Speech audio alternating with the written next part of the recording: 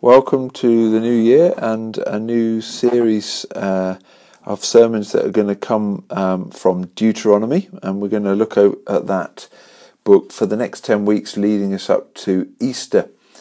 And also I apologise for those of you used to this being a preaching recording, but due to technical difficulties, I'm now going to just read my sermon notes because it failed to record this Sunday. So we're going to take the reading from Deuteronomy chapter 4, and we're going to go 1 to 14, then we're going to skip the section on idolatry, and then we are going to resume at verses 32 through to 40. And this is reading from the NIV. Hear now, O Israel, the decrees and laws I am about to teach you. Follow them so that you may live and may go in and take possession of the land that the Lord, the God of your fathers, is giving you. Do not add to what I command you, and do not subtract from it, but keep the commands of the Lord your God that I give you. You saw with your own eyes that what the Lord did at Baal Peor. The Lord your God destroyed from among you everyone who followed the Baal of Peor. But all of you who held fast to the Lord your God are still alive today. See, I have taught you decrees and laws as the Lord my God commanded me, so that you may follow them in the land that you are entering to take possession of it. Observe them carefully, for this will show your wisdom and understanding to the nations. You will hear about all these decrees and say, surely this great nation is a wise and understanding people.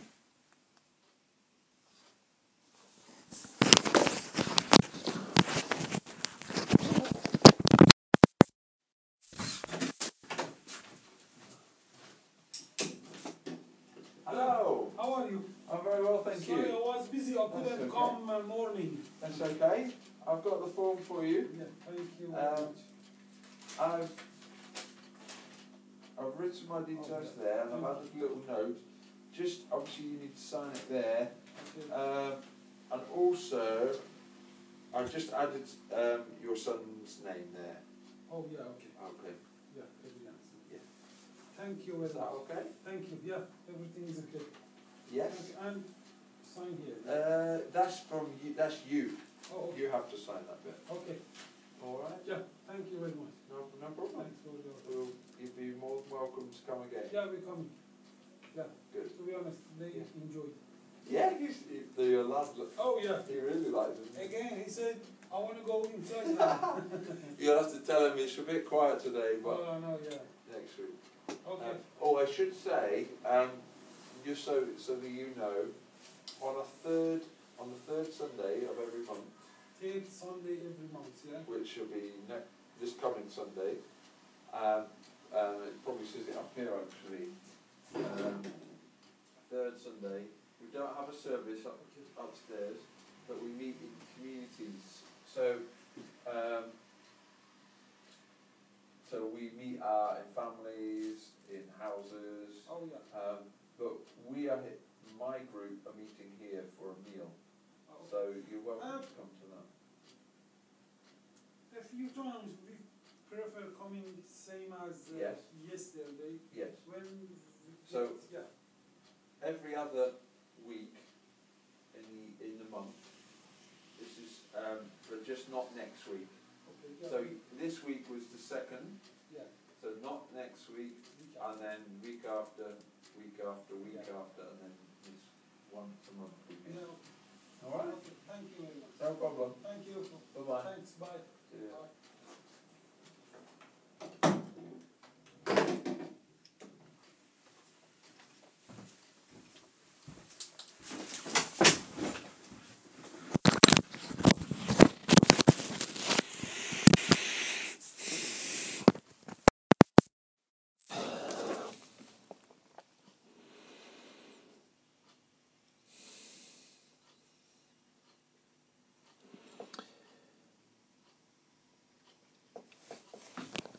Only be careful and watch yourselves closely, so that you do not forget the things that your eyes have seen, or let them slip from your heart as long as you live. Teach them to your children and to their children after them. See, I have taught you decrees and laws as the Lord my God commanded me, so that you may follow them in the land that you are entering to take possession of. Observe them carefully, for this will show your wisdom and understanding to the nations, who will hear about these decrees and say, surely this great nation is a wise and understanding people. What other nation is so great as to have their gods near them the way the Lord our God is near us whenever we pray to him? And what other nation is so great as to have righteous decrees and laws as this body of laws that I am setting before you today? Remember the day that you stood before the Lord your God at Horeb, when he said to me, assemble the people before me to hear my words, so that they may learn to revere me as long as they live in the land, and may teach them to their children. You came near and stood at the foot of the mountain, while it blazed with fire to the very heavens, with black clouds and deep darkness. Then the Lord spoke to you out of the fire. You heard the sound of words, but saw no form. There was only a voice. He declared to you his covenant, the 10 Commandments, which he commanded you to follow, and then wrote them on 2 stone tablets. And the Lord directed me at that time to teach you the decrees and laws that you are to follow in the land that you are crossing this Jordan to possess. And then through to 32. Ask now about the former days, long before your time, from the day God created man on earth. Ask from one end of the heavens to the other, has anything so great as this ever happened? Or has anything like it ever been heard of? Has any other people heard the voice of God speaking out of fire as you have, and lived? Has any God ever tried to take for himself one nation out of another nation? By testing, by miraculous signs and wonders, by war, by a mighty hand and an outstretched arm, or by great and awesome deeds, like all the things the Lord your God did for you in Egypt before your very eyes. You were shown these things so that you might know that the Lord is God. Besides him there is no other. From heaven he made you hear his voice to discipline you. On earth he showed you his great fire, and you heard his words from out of the fire. Because he loved your forefathers and chose their descendants after them, he brought you out of Egypt by his presence and his great strength, to drive out before you nations greater and stronger than you, and to bring you into their land, to give it to you for your inheritance as it is today. Acknowledge and take to heart this day that the Lord is God in heaven above and on earth below. There is no other. Keep his decrees and commands, which I am giving you today, so that it may go well with you and your children after you, and that you may live long in the land the Lord your God gives you for all time. So, although we started in chapter 4, I'll just sort of give you a little introduction to the book of Deuteronomy and the passages up to this point, prior to getting into the 10 Commandments proper from next week. So the key verse really that I want you to get for this whole sermon is verse 1 of chapter 4. Hear the decrees and laws I am about to teach you. Follow them so that you may live and may go in and take possession of the land the Lord, the God of your ancestors, is giving you.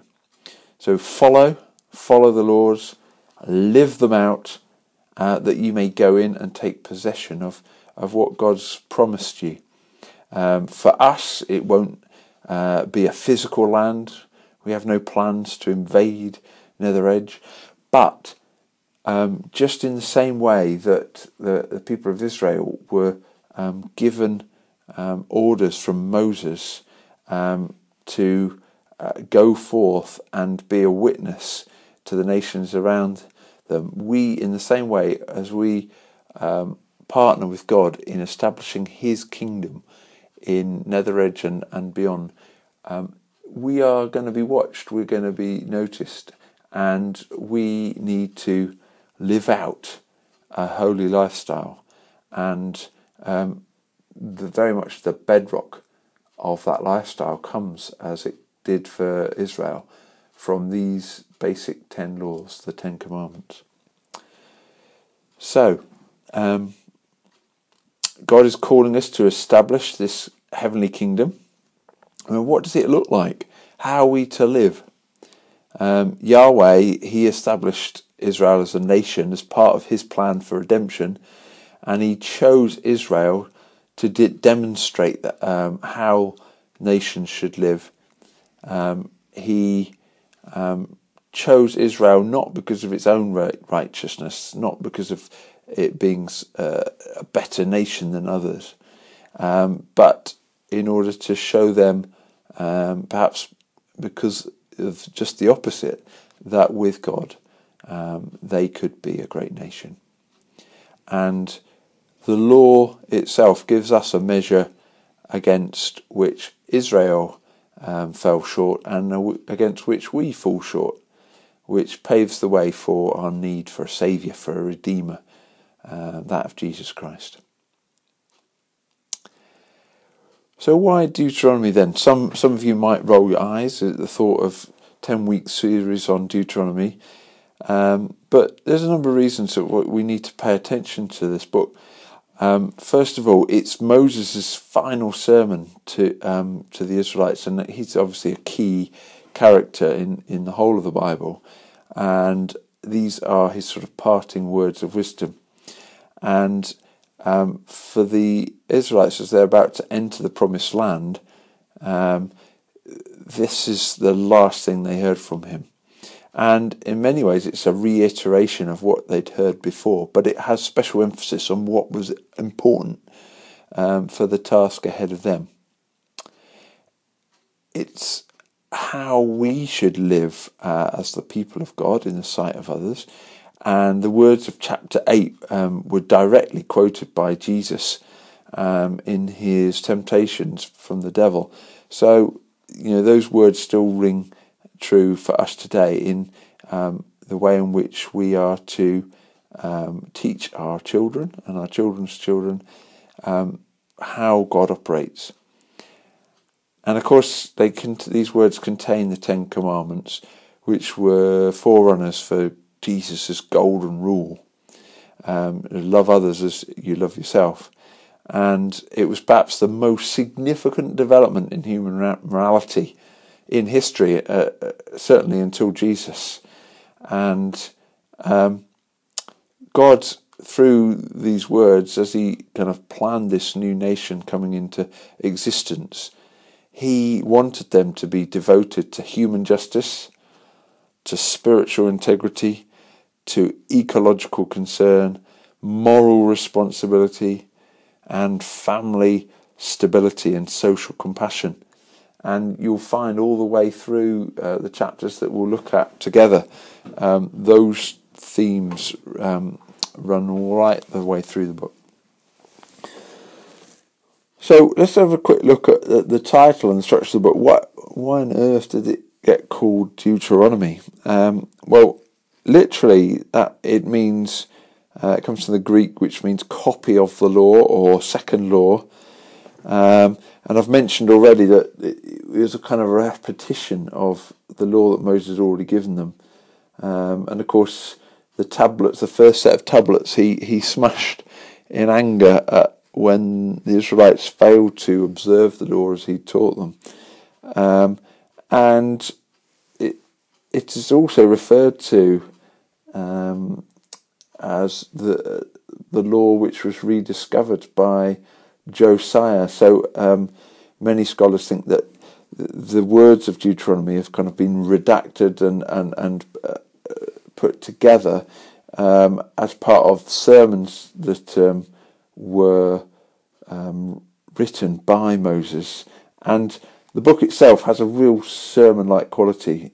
Just the reading I've just given you, you can imagine hearing that in the vernacular as a tribe, listening in on what Moses has got to tell them. And the way the book's set out is very much of a speech pattern. It has a sort of historical few chapters, 1 to 3 to begin with, and then we get the main thrust in sermon form from chapters 4 to 28 before the law is continued and they carry on their way. It's also not gone unnoticed that the book has a form that's similar to the types of treaties that were drawn up between nations. And of course this in a sense is a treaty, a covenant, an agreement drawn up between God and his people.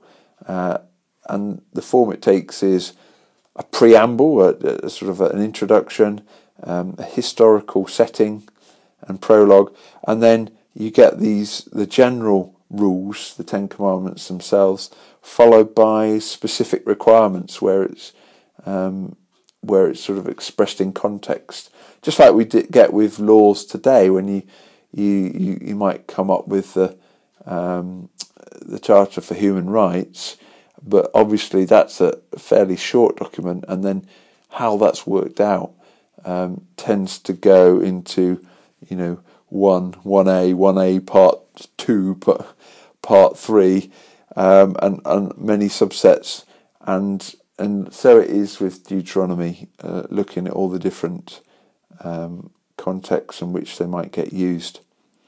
And then finally, you've got the ratification of the treaty, the blessings and the curses. The blessings, the rewards, if you like, for following the laws and doing what it says, and then the curses, those resulting from disobeying the law. And the book ends with a ceremony as this law is witnessed and declared fit. So we get into the meat of it, and this is what I want to sort of say to you as a church this morning. Starting with sort of verses 1 to 8, there's a theme that comes out, and the theme is this: obey and remember, or remember and obey. Verse 1, follow the laws so that you might live. That's the obedience part. And time and time again, the rules say, well, this is not just rules for rules' sake. This is so that you might live in this land. You're going to become a nation if you want to enjoy all that it has to offer, and you're to be a nation that just don't self-destruct. Then live out what it says, and your life will be a profitable one. Don't add extra details. You'll understand that the thrust of this, that the law can easily become more complicated, just as the Pharisees made it much, much more difficult to follow. We all understand the spirit of the law, but often we want to be nitpicky. And we get the same with football, don't we? We've got very clear, simple rules, the offside rule, the handball rule, and yet how complicated do we make it? It doesn't matter. You can have all the latest technology. You can have VAR systems in place. You can spend thousands and millions on hours and hours of pundits, and yet they still can't agree because we're seeking to make it more complicated than it ought. So don't add extra details to the law. Do not follow other lawgivers or law systems like that of Baal. We looked a lot at idolatry last term, and they're only going to lead to death, whereas following the Lord Yahweh will lead to life. And then in verse 6 and 7 and 8, we get these questions. What other nation is so great to have our Lord near to us? So just like a mother hen with their chicks, how great are we to have Yahweh or have God brood over us, and to be close when we pray to him. That is an absolute privilege.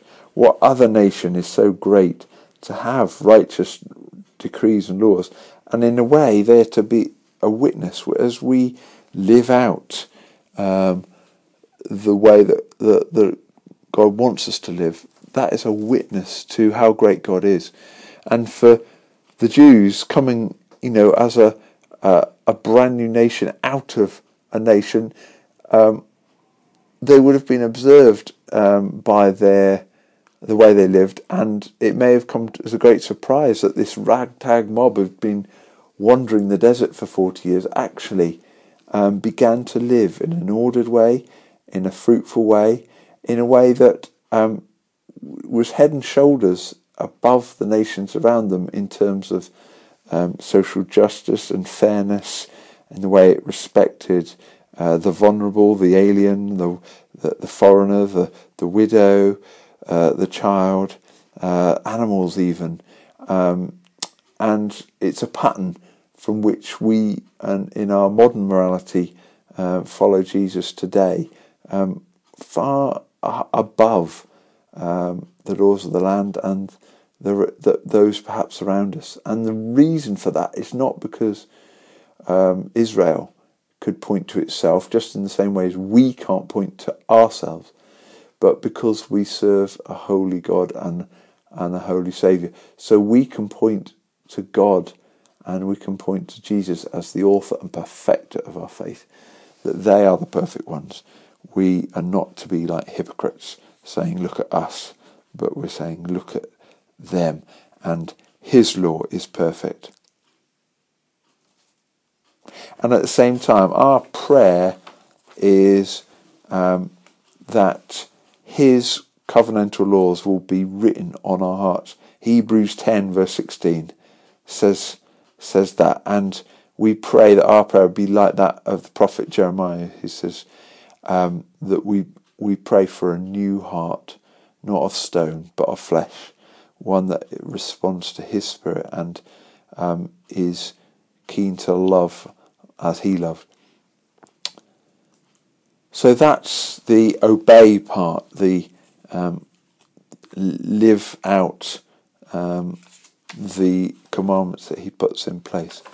But then there's also this remembering element that comes in verse 32 through to 40, remembering back the mighty works of God, remembering how all of this came to pass because God met them on a smoking, fiery mountain, met Moses through a talking bush, through the testing of a nation in the desert, through miracles of provision of manna, of bread and water, and the ability to wander through the desert in clothes that did not perish. And so too, we need to understand the foundations of that story, but we also need to think back to our own lives. Let's just take a moment to think through the miracles that God has done in your life, in your family's life, in the life of those in your missional communities, in your church community. And as you do that, it leads you to reflect what a good God you serve, and one who's worth worshipping and obeying.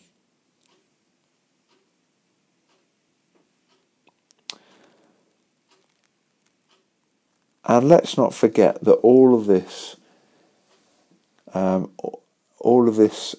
comes through a Christ-centered understanding.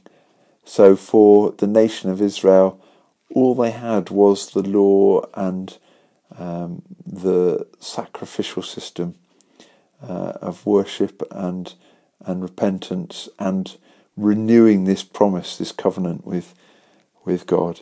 And yet we, as we are about to do, as we come to him in communion, we can remember the grace that's poured out upon us.